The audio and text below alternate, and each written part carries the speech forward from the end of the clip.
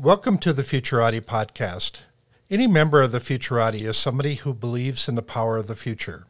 We know there's a better world ahead, and we indeed have the power to make it so. In our podcast, we talk to the best minds in the world about the most urgent problems facing mankind today, and we hope you learn as much from them as we do. I'm Thomas Fry, a professional futurist and keynote speaker. And I'm Trent Fowler, a machine learning engineer and author. Thank you for joining us.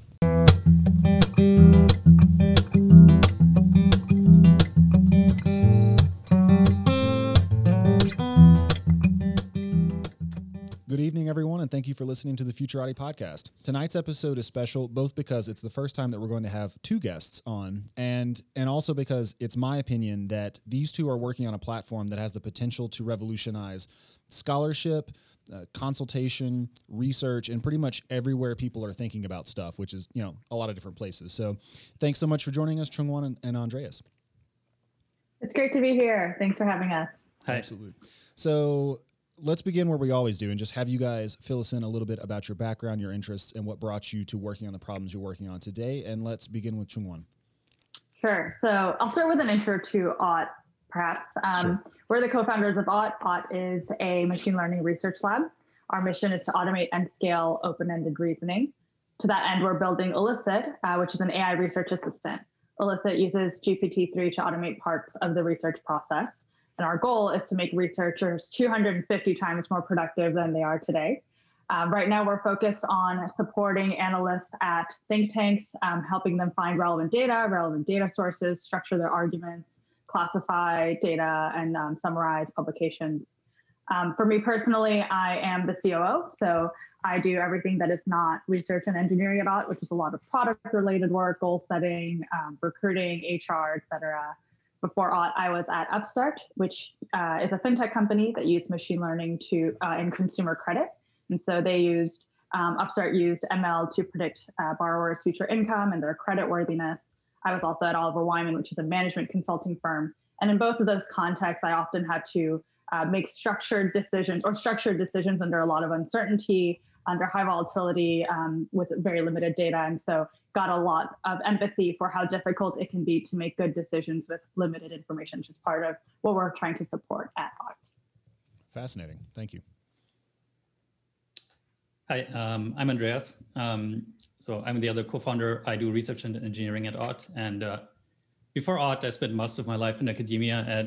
I did a PhD at MIT in cognitive science, and actually started out working in more on the psychology end of things, trying to figure out how do humans learn new concepts, and making probabilistic models for that. But it kind of turned out that the tools weren't really there for that. And so towards the end of my PhD, mostly I ended up working on new programming languages that, you start in one place and you end in another place, new programming languages that support that kind of work, and then followed up on that work in a postdoc at Stanford. And so I've really been interested in tools that can support research and thinking more generally for a very long time. But found it kind of hard to do substantial engineering projects in academia, and found it hard to get the sort of large scale investment that you need to run these projects. And so I started Ott. Fantastic. Very interesting background. So there will be many follow-ups to things you said. Let's start with Chung-Wan. You said that the goal of Ott is to automate and scale open-ended reasoning. So let's just start with open-ended reasoning. What is that? And you also mentioned that you had to make structured decisions under uncertainty. So maybe we could tie that in too. Yeah. So when we think about open-ended reasoning, what we're trying to do is kind of point to an area where we historically have not seen ML be as useful. So context where there's a lot less data, where the quality of the outcome cannot just be evaluated at face value, but could potentially require looking at the process that went into answering the question.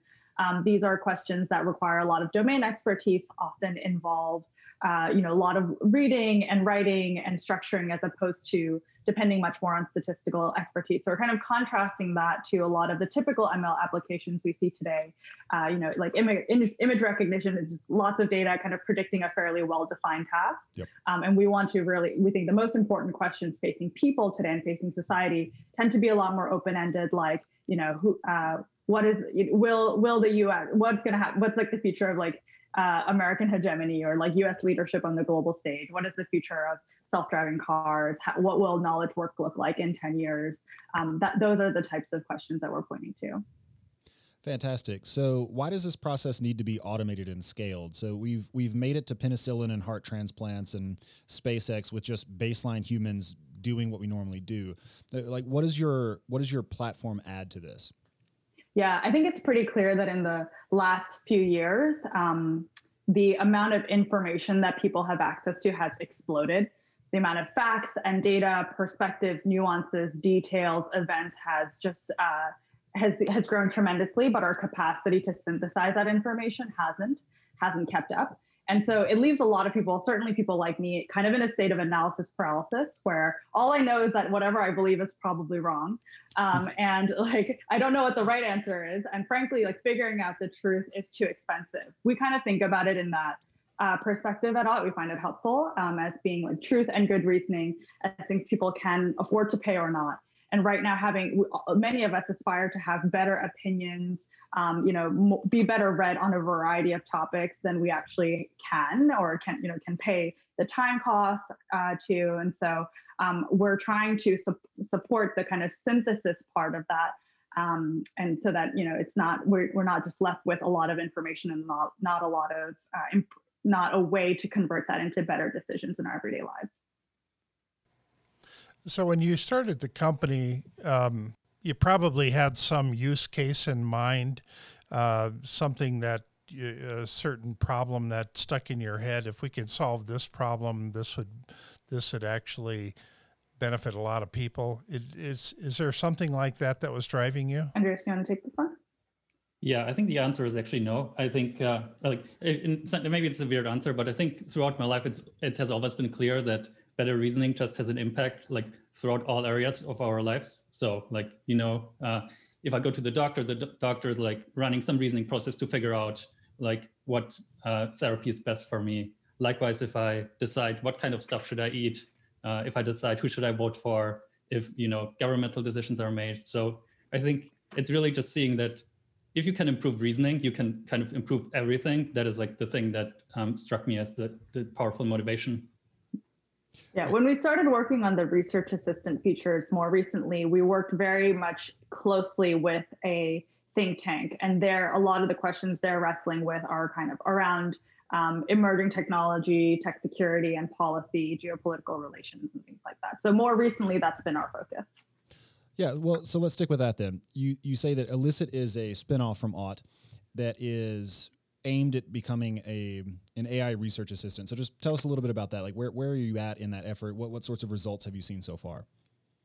Yeah, so it's a product. It's the name of a product. So it's not a separate entity.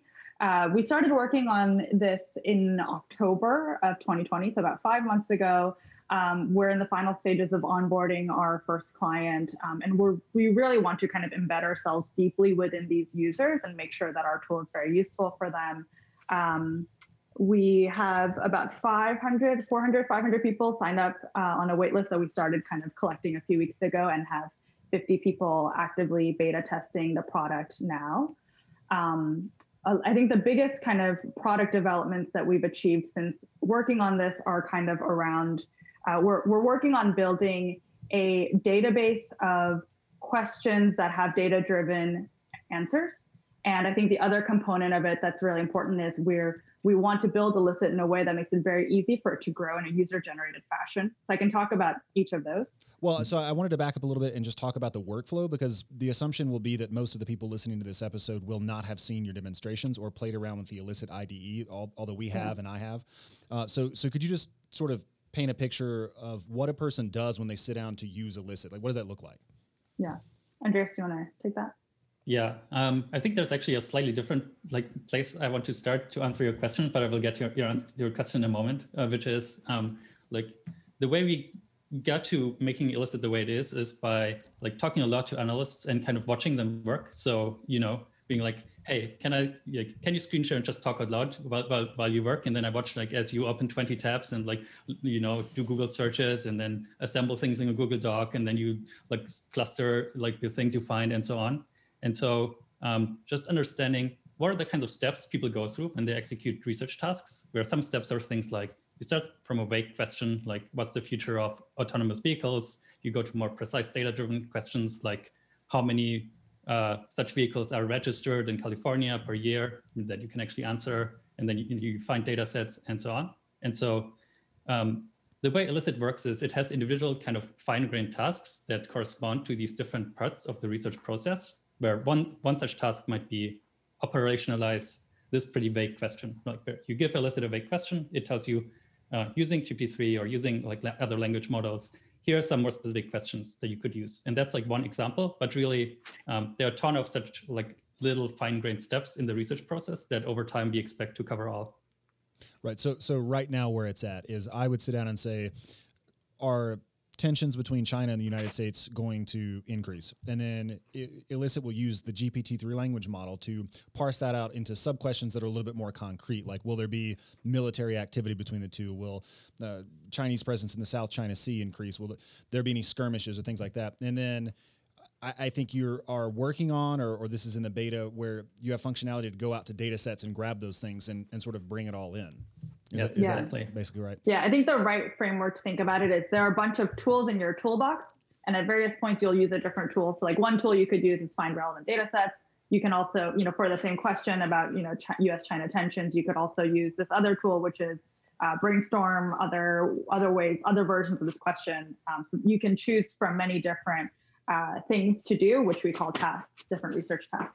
Yeah, that's just remarkable. So, Chung-Won, if you want to pick up where you left off earlier about where Elicit is in onboarding its customers and what you've seen in terms of use cases come out of it. Yeah, one of the research tasks that we're most excited about is is like basically building towards a database of questions that have been answered by data. So what we found was when we were going through all of these think tank publications or publications in general, they often have figures in the publication that are, that summarize some data that answers part of the overall research question that the publication is answering. So we're using GPT-3 now to extract the captions that summarize each of those figures. And what that allows us to do is build a database of thousands and thousands of questions that people have answered in the course of doing their research and the data that they used to answer those questions. This is so when you search through this database, it's quite a different experience from going to Google, where you'll get a bunch of answers, a lot of, lots of content, lots of long form articles, lots of blog posts. It just have a mix of variety. Or it's a very different experience from say going to Quora, where you'll get a lot of individual opinions against a very heterogeneous variety. Here it's a very standardized format. If you start from US AI workforce, you'll get a bunch of results that are what are the major considerations of AI graduates when they are thinking about what they want to do next? Here's a survey that shows exactly what that is. You can go immediately to that. And I think that's a really efficient way to find information. So it kind of sounds like a targeted self-assembling Wikipedia. So as opposed to just going to the article on AI and education, it looks at the prior data sets, it looks at specific figures that have been pulled out of different papers and sort of puts all that together and serves it to you all at once. Exactly, because I think we all have this experience when we're reading through a publication, we start reading and then it's lots and lots and lots of words. We're not getting the answer that we want. And often we kind of want to jump to the specific part of those 15 pages that is most relevant to us. We are telling you where in that set of 15 pages should you start. Are you guys familiar with Arbitol? Mm-hmm. Arbitol, yeah. So it was an attempt to kind of do this, and then it's now defunct. And this was in the era prior to GPT-3. But it strikes me that having a tool that's able to kind of expand and contract conceptually or put together different concept chains on the fly would just be enormously powerful, not just for research, but also for teaching and self-education and various other applications as well. Yeah, I think in a way, Arbitol was before its time. I mean, in some ways, this is still hard, but I think now we're getting close to the time where you can use language processing tools like GPT-3 to, in fact, on the fly assemble an article for you, which I think you just couldn't in the past. Yeah. I'm curious as to how you're using GPT-3 to extract the figures. So I think of GPT-3 as just a transformer architecture that's mostly generative. How are you using it to actually find the captions that are relevant to a given question? Yeah, you can, in fact, just treat extraction as a generation task. So, I mean, for background, all generation tasks have some input and some output. And in this case, the input is, you take the PDF, you convert the PDF to a long text file, which is probably like partially garbled because PDF is a tarball format, and so like it's like pretty messy. But GPT-3 doesn't care that much, and so you can say, okay, here are 1,000 examples of these like garbled text files and their corresponding captions, and then you can like, this is a task where you in fact like want to not just use the kind of pre-trained version of GPT-3, you want to actually like do additional training on top, like fine-tuning, where you do that on that data set, and then you can just treat it as this sort of like transformative generation task. One thing I worry about is that if these tools get too good at assembling the information that you're looking for, too good at kind of figuring out what you actually meant to ask, number one, you might have a source of bias creep in. I mean, people keep coming up on the same answers, and this is kind of the only thing you ever see. And also, I worry that there will be less serendipity. I mean, oftentimes it's often the case that when I'm searching for the answer to one question, I find this interesting rabbit hole, which maybe I don't get into right now, but I circle back around to. A lot of that will kind of go away. And I realize that people can always just go back to Google, but do you have any thoughts for ameliorating those problems in the actual platform itself? Like a knob you can turn that just shows increasingly distal concepts when you're searching for a particular thing. Yeah, we're in the early stages of building these products, which is why it's like really great to talk to people and get their perspectives. I'm sure we could do like a shuffle feature that just shuffles relevant factors.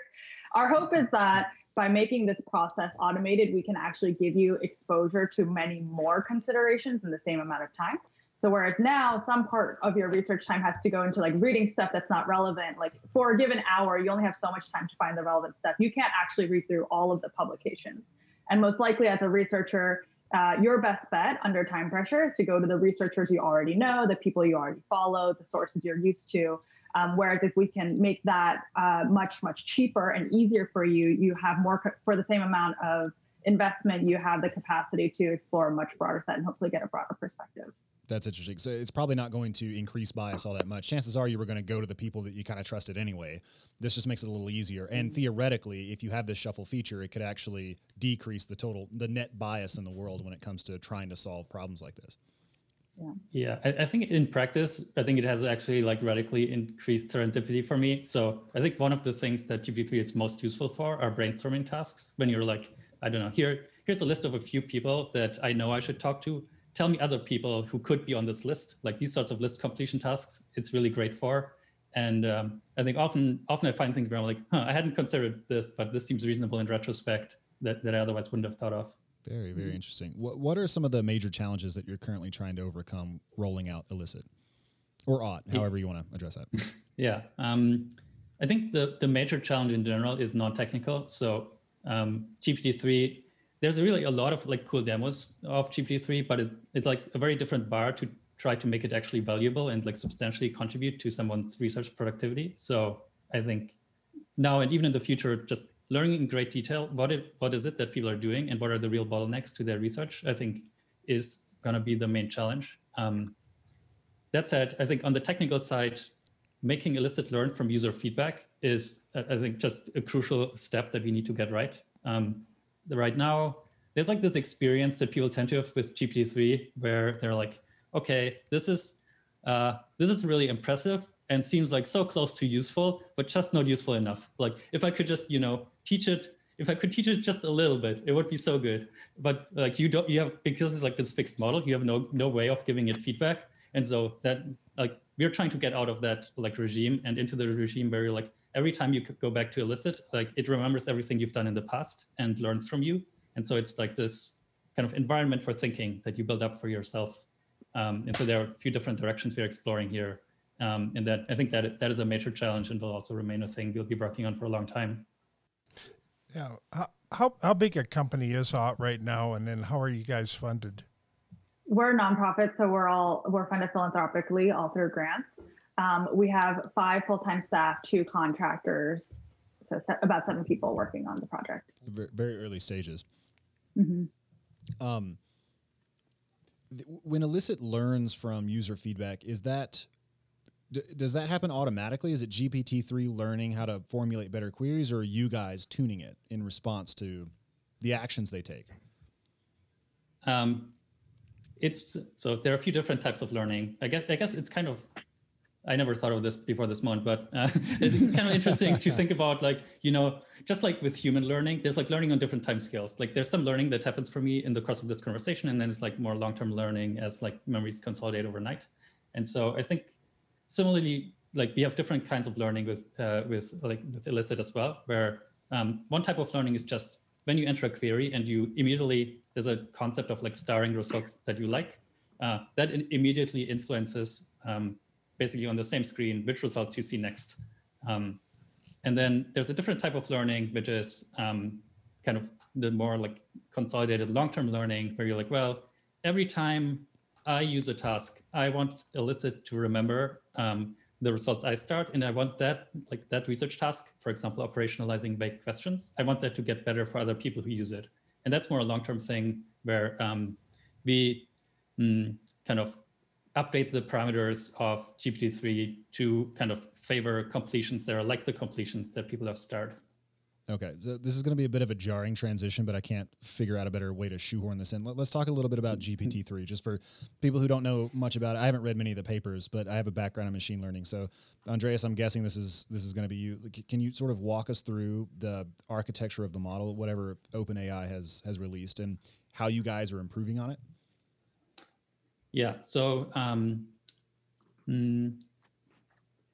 I think actually the most important thing to know about GPT-3 is not the architecture of the model. It's that like what it's trained on. I think there's always like some mismatch between like, I think people in ML really like talking about models, but often data sets are equally important. And so for GPT-3, like the data it's trained on is a web crawl data set. It's open. It's called the Common Crawl data set.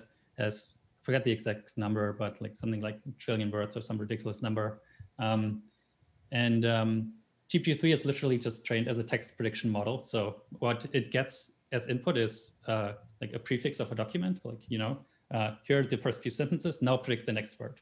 And it just solves this task over and over again. At each point, its parameters are updated to increase the probability of words that in fact occurred next and decrease the probability that like did not in fact occur next. So is it a word model or like an n-gram or sentence model? It's a little bit complicated. So it has a concept called tokens, which is somewhere between characters and words. And it is doing like the space of functions it can learn from like the past sequence of tokens to the next token is like pretty complicated. So it's like something more complicated than n-grams. And that's why it's so expressive and can learn, to be so good at predicting. Is that the secret to its power? Because I assumed it was because you just fed it the whole internet, and if you give it enough data, then it's going to be pretty good. But it's actually these tokens, like mechanistically, that's key to its ability to generate text. I wouldn't say it's key, but I think at the time it came out, I think it was an important ingredient. I think people are trying to get away from tokens and just to pure character. I think in some ways that would be purer and more elegant, but I think tokens do buy you something. I would imagine so. So I graduated from the Galvanized Data Science Immersive, and I built a character prediction model. And it was a recursive neural network, an LSTM, that learned the distribution over Harry Potter, I think, or Atlas Shrugged, one of those. And then it started outputting, no, Shakespeare, that's what it was Shakespeare. And so then it started outputting its own Shakespeare. And a lot of it was pretty convincing, actually, but partly aided by the fact that Shakespeare is kind of archaic and, people aren't going to recognize fake Shakespeare anyway. But I'm surprised to hear that, I called it Fakespeare, so that was a lot of fun. I'm surprised to hear that they're going back to characters, though. I would have assumed that n-grams or tokens, larger clusters of characters, would be what you would want to predict, and that would be, but you'd get more feedback when you're updating the parameters. But the reason is that if you predict characters, you make fewer assumptions, because then, so for example, suppose you're trying to predict all the code on GitHub as well as just words, then if you had a model where you already baked in the notion of words, then it'll just do terribly on that. Then if you have a token model, it'll do somewhat better, but ideally you wouldn't make any assumption about what the structure is of the text that you're predicting. Wow, that's fascinating. Okay, so you guys have GPT-3, and then you're building on top of that. So how do you add head layers to GPT-3 to train those for task-specific applications? Yeah, we don't. So there's like a little bit of technical context. We don't actually add like any layers to GPT-3. There is a like work in progress fine-tuning API that OpenAI is exposing, where you can pretty much say, here's a bunch of documents I want to upload, and then train on all these documents, and then you just get a copy of GPT-3 that is kind of specific to the documents that you uploaded. That's amazing. So what are some of the sorts of things your systems are good at helping with, and what are some of the things it's not as good at? Some of the things it's particularly useful for are spinning up personal search engines. So it's very easy to create a custom search engine. Any like spreadsheet that you have that feels a little bit like a monster spreadsheet, creating a new research task in Alyssa will be better than trying to Command F or Control F your way through a spreadsheet. In general, we've made it super simple for users to create their own research tasks. Again, kind of going back to the theme of creating your own personal research assistant. So a lot of these new research tasks that users can create can be spun up in minutes. We'll often do them live in demos. So people are using these kind of custom search engines to search over like an export of investments that they got off of Crunchbase, or a list of relevant research questions they've been keeping track of for a very long time, a bunch of documents of like work, draft proposals in progress, searching over publications and things like that. It's also pretty useful for brainstorming. Like I think Andreas mentioned, one of our tasks is just complete lists. So it can be like, find podcast guests to invite next. And then you give a few examples, Alyssa can generate a few more. And it's not as effective yet for closed form reasoning or very like complete reasoning. So right now it's good at brainstorming a bunch of factors that you should think about, but it doesn't give you a MECE like decomposition. Here are all the factors, and they're all mutually exclusive and completely exhaustive. But we're aspiring to get there. It's not good at math yet either. What makes it better as a personal search engine? Like, how does it improve over just Control F in looking for entities like that? Yeah, the key difference is that it does semantic search as opposed to just comparing words. So you can ask a question like, give me all the personal finance companies in this spreadsheet, and then there's maybe a company like called, I don't know, Mint or Upstart or other companies, and it'll know that those are personal finance companies, and you might otherwise not have found them. So one of the projects I've been working on in the past was it was an anticipatory thinking protocol called question mapping, and if you start with an unanswerable question in the center, and then you start taking and dissecting that and asking lots of smaller questions around the outside, then it's a way of creating kind of a funnel to get to the big answer that you're seeking. So as an example, if you have this big question, then you can ask the who, the what, the where, the when, the how, and the why surrounding that. And you can ask what came before and what came after. And then somehow you kind of work your way towards an answer by doing it that way. It sounds that there's some similarities to what you're doing. Yeah, that sounds exactly right. I mean, I think it would be interesting if we could get a breakdown of what your process was like. It's possible we could string together a bunch of elicit research tasks to run that sequence that you did. Okay. Yeah. So that is like exactly part of the vision, is to be like, people like you have these intuitions for what kinds of research sequences make sense. Like you take a vague question and then you ask like what, where, why, or things like that. And so if you can take those and make them explicit, then they become these like reusable pieces that anyone in the app like can basically just apply. And so like this implicit knowledge about how to do research well becomes like something that can be like shared and improved. And that's what you were talking about earlier, where it's a user-generated set of tasks, a set of workflows that people can go through. Right.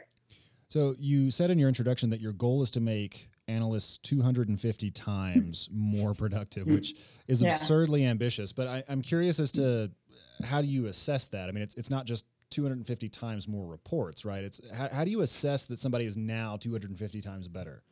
Yeah, I actually think it might not be absurdly ambitious, because I do think, I've been thinking about this because, Trent, you and I have been talking about forecasting just more broadly. And I do think people often underestimate how transformative certain types of technologies can be. So we can be over optimistic locally when we think we're definitely going to get something done by next week, but we can be too conservative about things that are very transformative. And I think language models might be some of those technologies.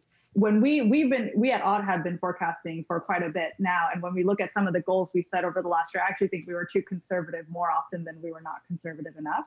So it's possible the 250 number is still too small. But basically, in this case, the average research project takes something like 9 months to complete, which is just crazy. And if we could use automation to get that down to a day, that takes it from about 250 days to 1 day.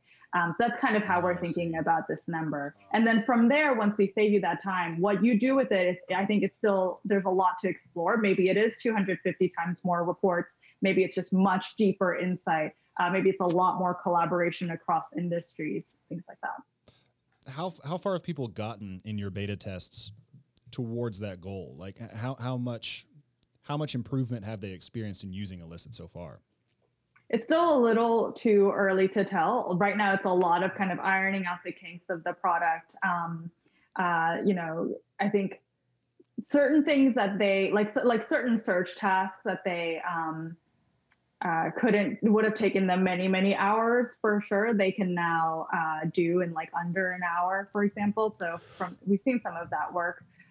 We're currently embarking on a project now to help a think tank with a classification task. And I think this will be a clear example of where Elicit can add value.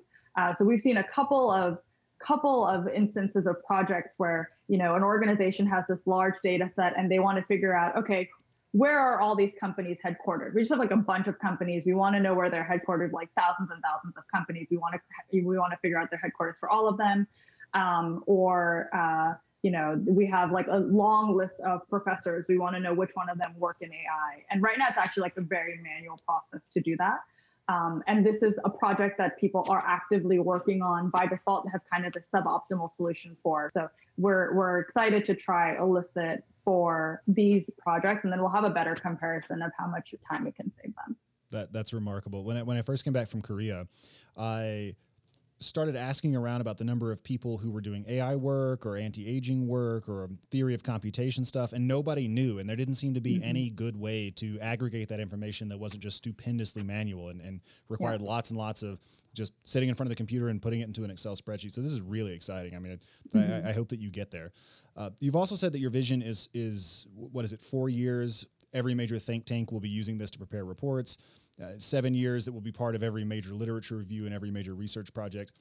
So I have a couple of questions about that. First, and then also in 10 years, everyone will be using it for just common everyday tasks. And it's sort of the last part that I have a hard time imagining. I'm sure that if you went to a random person on the street and asked them, would you like to have a better handle on how the future will unfold? They would say yes. But I'm skeptical that they actually care that much about forecasting, for the same reason that I'm skeptical that many people actually care about looking good in a bathing suit, because they don't actually do many of the things required to achieve that goal. So why is it that you think 10 years from now, our mothers will be using this to forecast whether or not we're coming home for Thanksgiving? Like, why will people care so much about getting tomorrow correct? Yeah.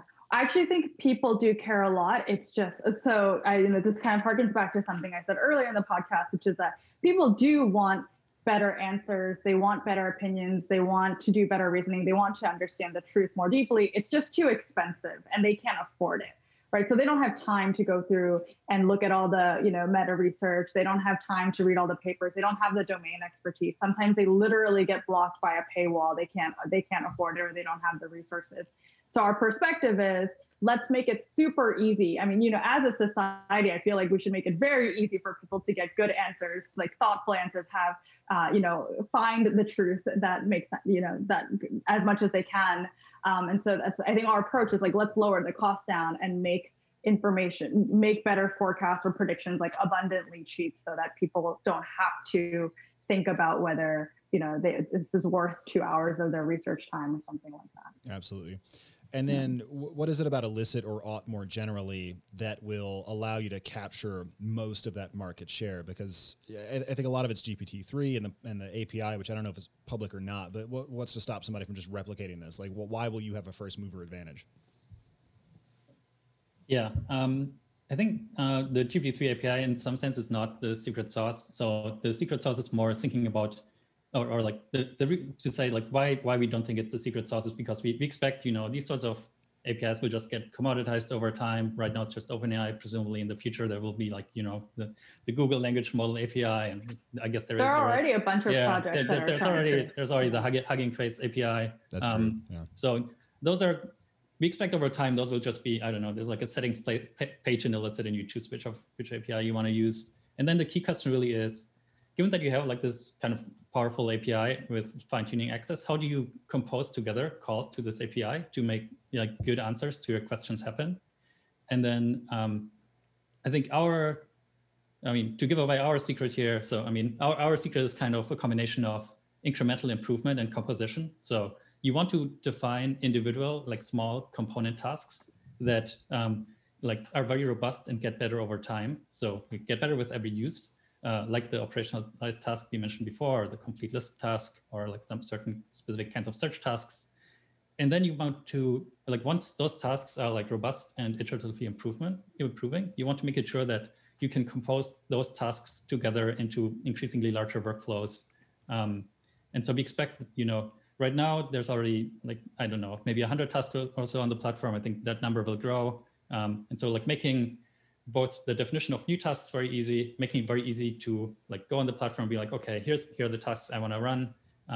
Maybe even, even predicting which tasks you want to run is the sort of problem you can give to a language model. So there's like this kind of neat meta idea. So that seems kind of terrifying. You just wake up one day and it predicted that you would want to see all this research, and it just gives it to you. I don't know. I feel like that's a step too far. Well, clearly it failed to predict that you didn't want to see it. So that's true. That's true. So, but, yeah. So one of the topics that I've become known for what this is kind of an insane side note, but I've become known for asking unanswerable questions. And so I've written a couple articles on this topic of unanswerable questions. And so with your model, if you ask an unanswerable question, is this tantamount to dividing by 0, or just returns 42? Does it come back with 42? Can you give some examples of what are some examples of unanswerable questions? Oh, is the universe finite or infinite? The one I like is, why is there an exception to every rule? I feel like in that case, it would just return the average answer of the internet, like the collected wisdom of man. It would just sort of give that back to you. I think it depends on what type of research task you wanted to run. So you could maybe run like a philosophized research task, and it just kind of goes on this rabbit hole with you. Or maybe, a lot of the interest in from our users has been in taking unanswerable questions and figuring out how to make them answerable. Okay. So like trying to figure out a version of that could be proxied with data. It's like, so I think it depends on which task where you wanted to take that. That's really cool. Yeah. So instead of infinite or finite, it looks at, well, is the what's the volume of the observable universe, or like what's the cosmological horizon beyond which we can't observe anything anyway, so we don't care about it. That's right. Exactly. Yeah. Andreas, you said there were 100 different tasks on the Illicit IDE. I only played with like 4 or 5 of them, but I'm having trouble conceptualizing what they would be. So obviously you can complete a list, or you can decompose a question. Like what are some other ones? So I guess broadly speaking, we can divide it up into search tasks and generation tasks. So operationalized and complete list are examples of generation tasks. Then we earlier talked about extracting captions. That's another type of generation task. Then there's a lot of kind of language related tasks. So ones that I've used pretty frequently are like rephrase this sentence. So I write a sentence and I'm like, this doesn't sound quite right. There must be a better way to say this. So that's another example. Oh yeah, another one like this is like fix the English of non-native speakers like me, where like I give it a lot of examples of like here's like broken English and correct English, and now I can just give it broken English and it turns it into correct English. We have also done a bunch around generating counter arguments, generate failure modes. Why will this plan fail? Then generate an intervention to prevent it from that specific failure mode. Wow. Yeah, like reasoning tasks that are about reasoning steps like that, like list implications of this statement, try to reason out causes and consequences.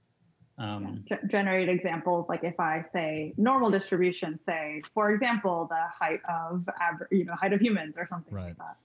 Mm-hmm. So you noted that the underlying language model is not very good at things like math or strictly logical reasoning, like understanding that you've contradicted something somewhere else. So what are some of the integrations you're looking at doing?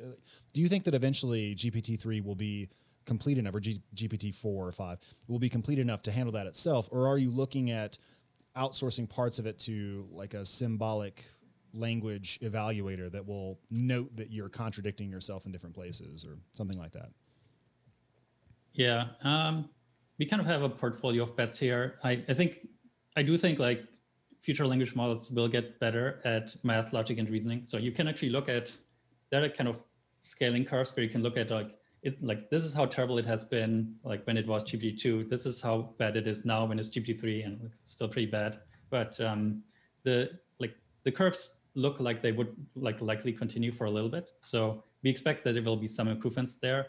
But then at the same time, I think there are like pretty powerful existing tools out there. So I think using GPT-3 for calculation is probably like not the best use of it. I mean, computers are pretty good at calculation. Yeah. So we do want to integrate with that. And like, basically, I think one way to think about it is whatever tools you use when you do research, you might consider as a potential integration. So if you're like, a thing I do when I use research is I like use a bibliography manager, then that could be a thing that GPT-3 controls. I think it's kind of, GPT-3 is probably underrated as a tool that can be an agent for controlling external tools and relative to how much people like it for like as a tool in itself.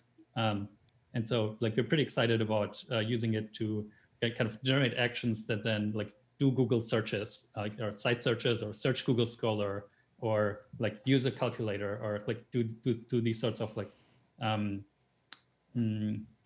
control over external tool actions. So right now you can use it to coordinate lots of different tasks.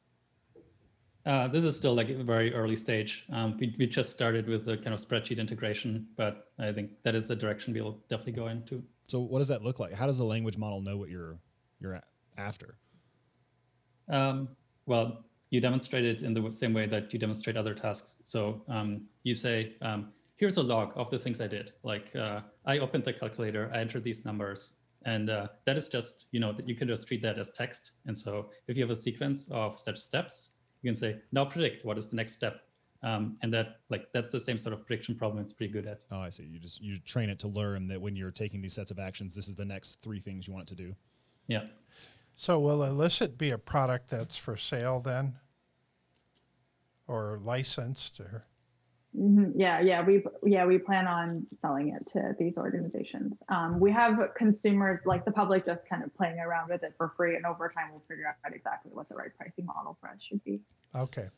So let's say that your vision has been realized, and now forecasting and prediction are just commonplace, and trying to determine when a project will get across the line is just a standard part of the business workflow. How do you think business will change, the world will change? What will be the ramifications of widespread adoption of these techniques and this tool? I'm pretty excited to get your take on this too, because I feel like you guys also spend a lot of time thinking about the future. But I think it is interesting to think if research were 250 times faster, what else could we discover?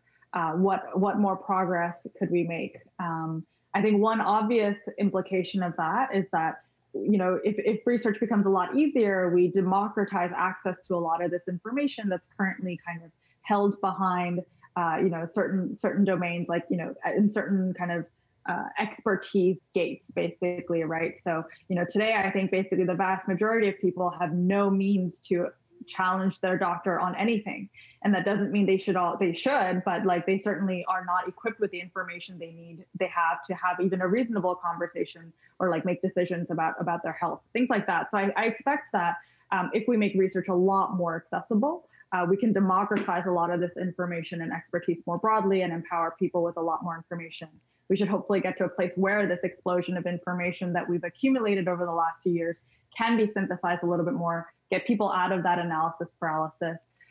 We've brainstormed about the ability, Trent, you said earlier it would be creepy if you woke up one morning and like Elicit had predicted what kind of research you wanted to do that day. But I think a less creepy version that would be exciting is if, like, at any given decision, I had these Elicit models of different people whose reasoning approaches I respected, and I could just run them all and look at the results and say, look, oh, these, like, George Washington would have said that I should have done this today.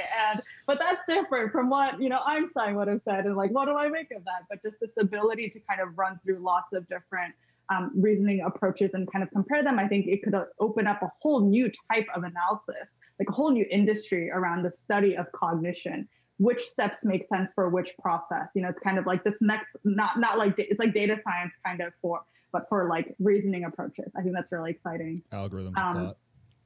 Yeah, exactly. And like kind of hyper optimize it. Oh, for this type of research project, I should run this sequence, or, things like that. And like compare how did Andreas run this project? Now I can run it. I'm really excited for a lot of the more kind of interactive tasks in Elicit, like this, like generate counter arguments or like tell me why I'm wrong type of tasks, because we could have, as each person could kind of build their own custom debate partner that maybe is like stylistically tuned to actually be convincing to them, and it's like not some angry person that they hate on Twitter. And then it makes the ability to think more critically, think in a more open-minded way, all these like things, values that we aspire to, just like way easier. Yesterday we did this fun project where we kind of compared running Elicit for 5 minutes, like somebody working on Elicit for 5 minutes to somebody working on Google for 5 minutes, and then just like had this explosion of ideas about having this extreme truth discovery competition where it's just like, extreme like games, but for like knowledge discovery. And I think, thinking about kind of optimizing the work of finding information, synthesizing it, thinking critically, and finding ways that we can improve upon it are all just like very exciting opportunities and visions of the future for us.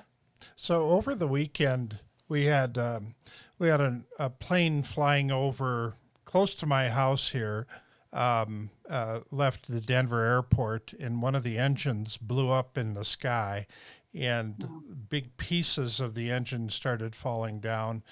And I'm just in the back of my mind, I'm thinking, okay, how would Elicit be able to anticipate failures? And some people will think of this as an equipment failure, but I think of it more of a system failure, because there's all these rigid requirements on how the maintenance is done on these aircrafts, and they're checking things constantly. So it's much more than just equipment failure. It's a whole system failure along the way. Is that something that you could tackle with Elicit? Yeah, I guess one way to think about it is you have like a fixed human budget for inspection. Like this many human hours is reasonable to put into inspection. And then you have one system, maybe the current system, I actually don't know the details of it. There's like, here's how we apportion those fixed number of hours to inspect different parts of the plane. And then there's a question like, is that the optimal allocation, or are there other allocations that are even better? And that question itself is kind of a reasoning question, right? Like, I mean, you can just reason about what kinds of things are how likely to fail. If we observe that a thing didn't fail in the last inspection, then for how long can we go without re-inspecting it? And so like, I think a lot of things like at first feel like, oh, this is just about like the data. You just need to go and look and empirically check it. But once you take a step back, you realize that like data acquisition is itself this reasoning driven thing. And so like is like part of the domain that Elicit could improve. That's awesome. So Chungwon, you said that Elicit and Aught more broadly have the potential to open up a new way of studying cognition. And I told you I was going to loop back to your backgrounds. Andreas, you studied how humans learn concepts and what concepts are in graduate school. So let's dig into that just a little bit. What are some of the ways you think that Elicit might facilitate that? And what kinds of discoveries do you hope that will be made as a result? Yeah, that's a good question.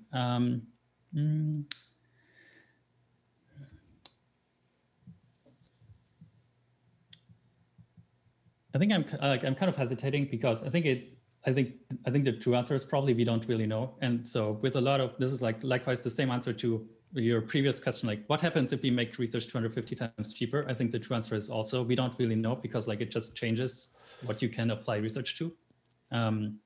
But to still try to give an answer, even though I think it's like kind of made up, is I think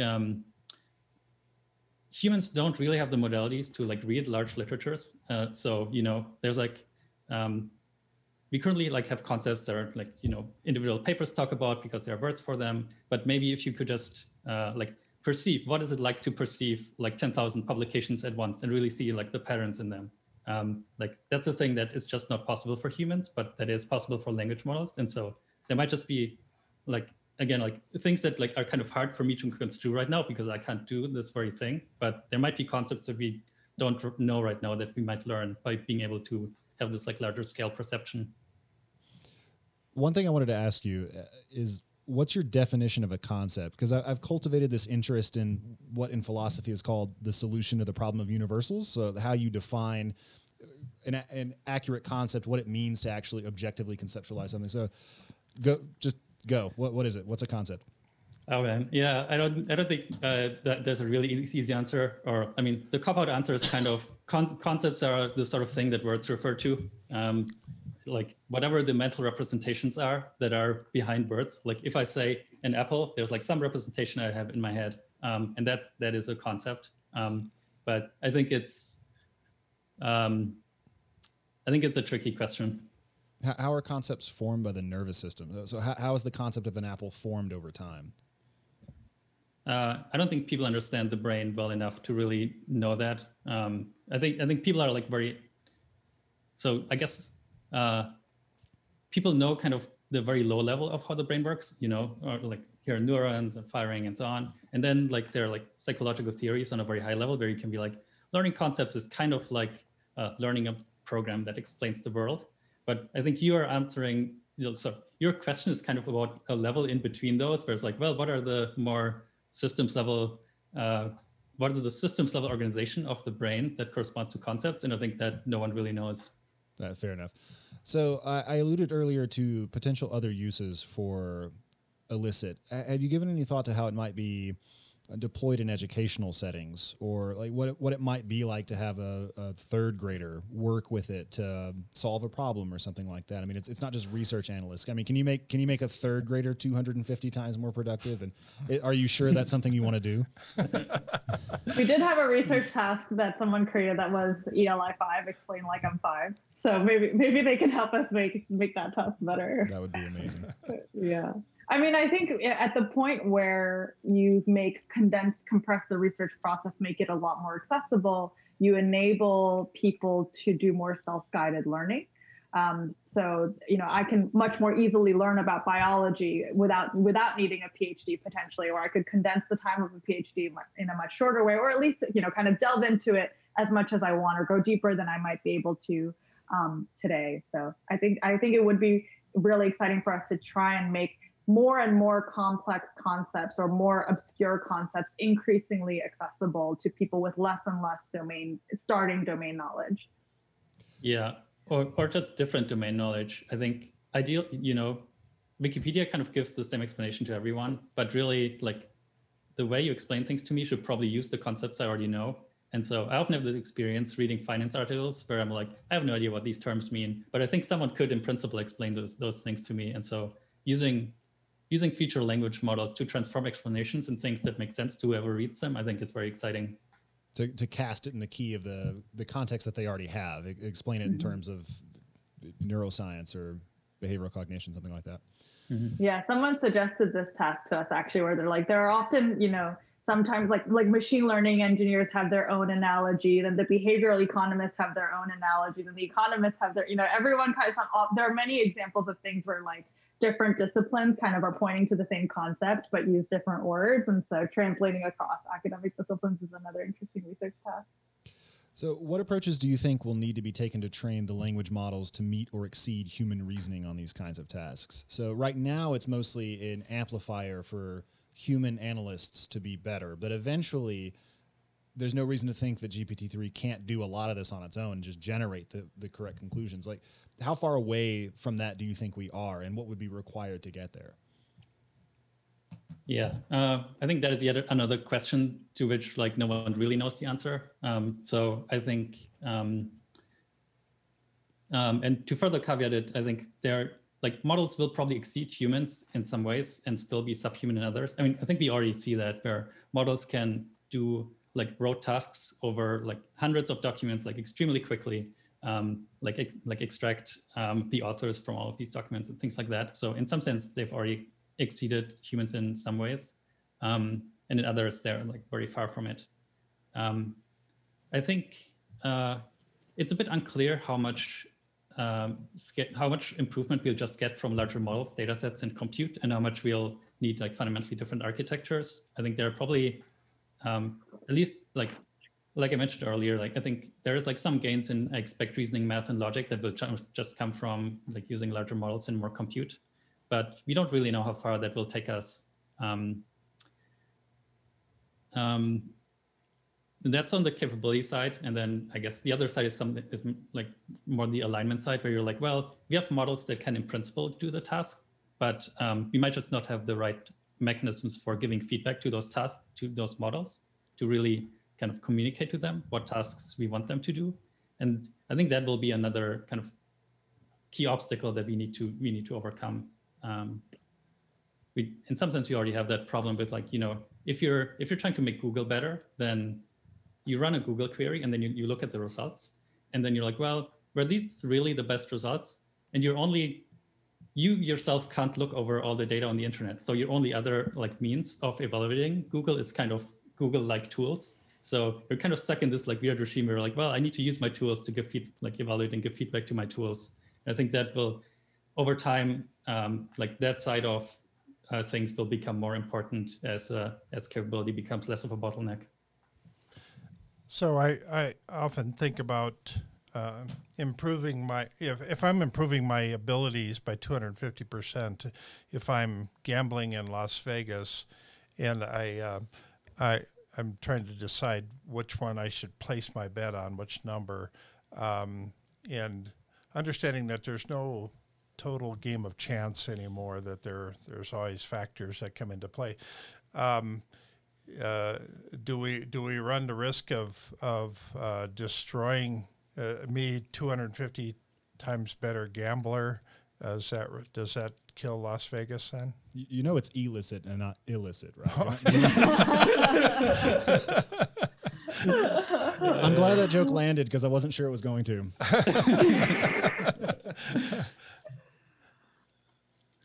It's an interesting question. I feel like there must be a mathematical way to answer this that I don't know, that I can't do off the top of my head right now. Yeah, whether we're going to destroy Las Vegas. Yeah, okay.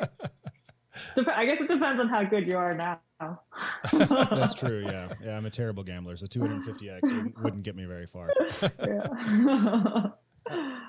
How about this? Do you have any concerns about the way this technology might be used or misused? So I've messed around with the IDE. I mean, it's all very innocuous. I can't even imagine how you would misuse it. But I got to think that if you're 250 times more effective than you were 2 years ago and you can forecast and put these models together, surely there's some mischief a person could get up to.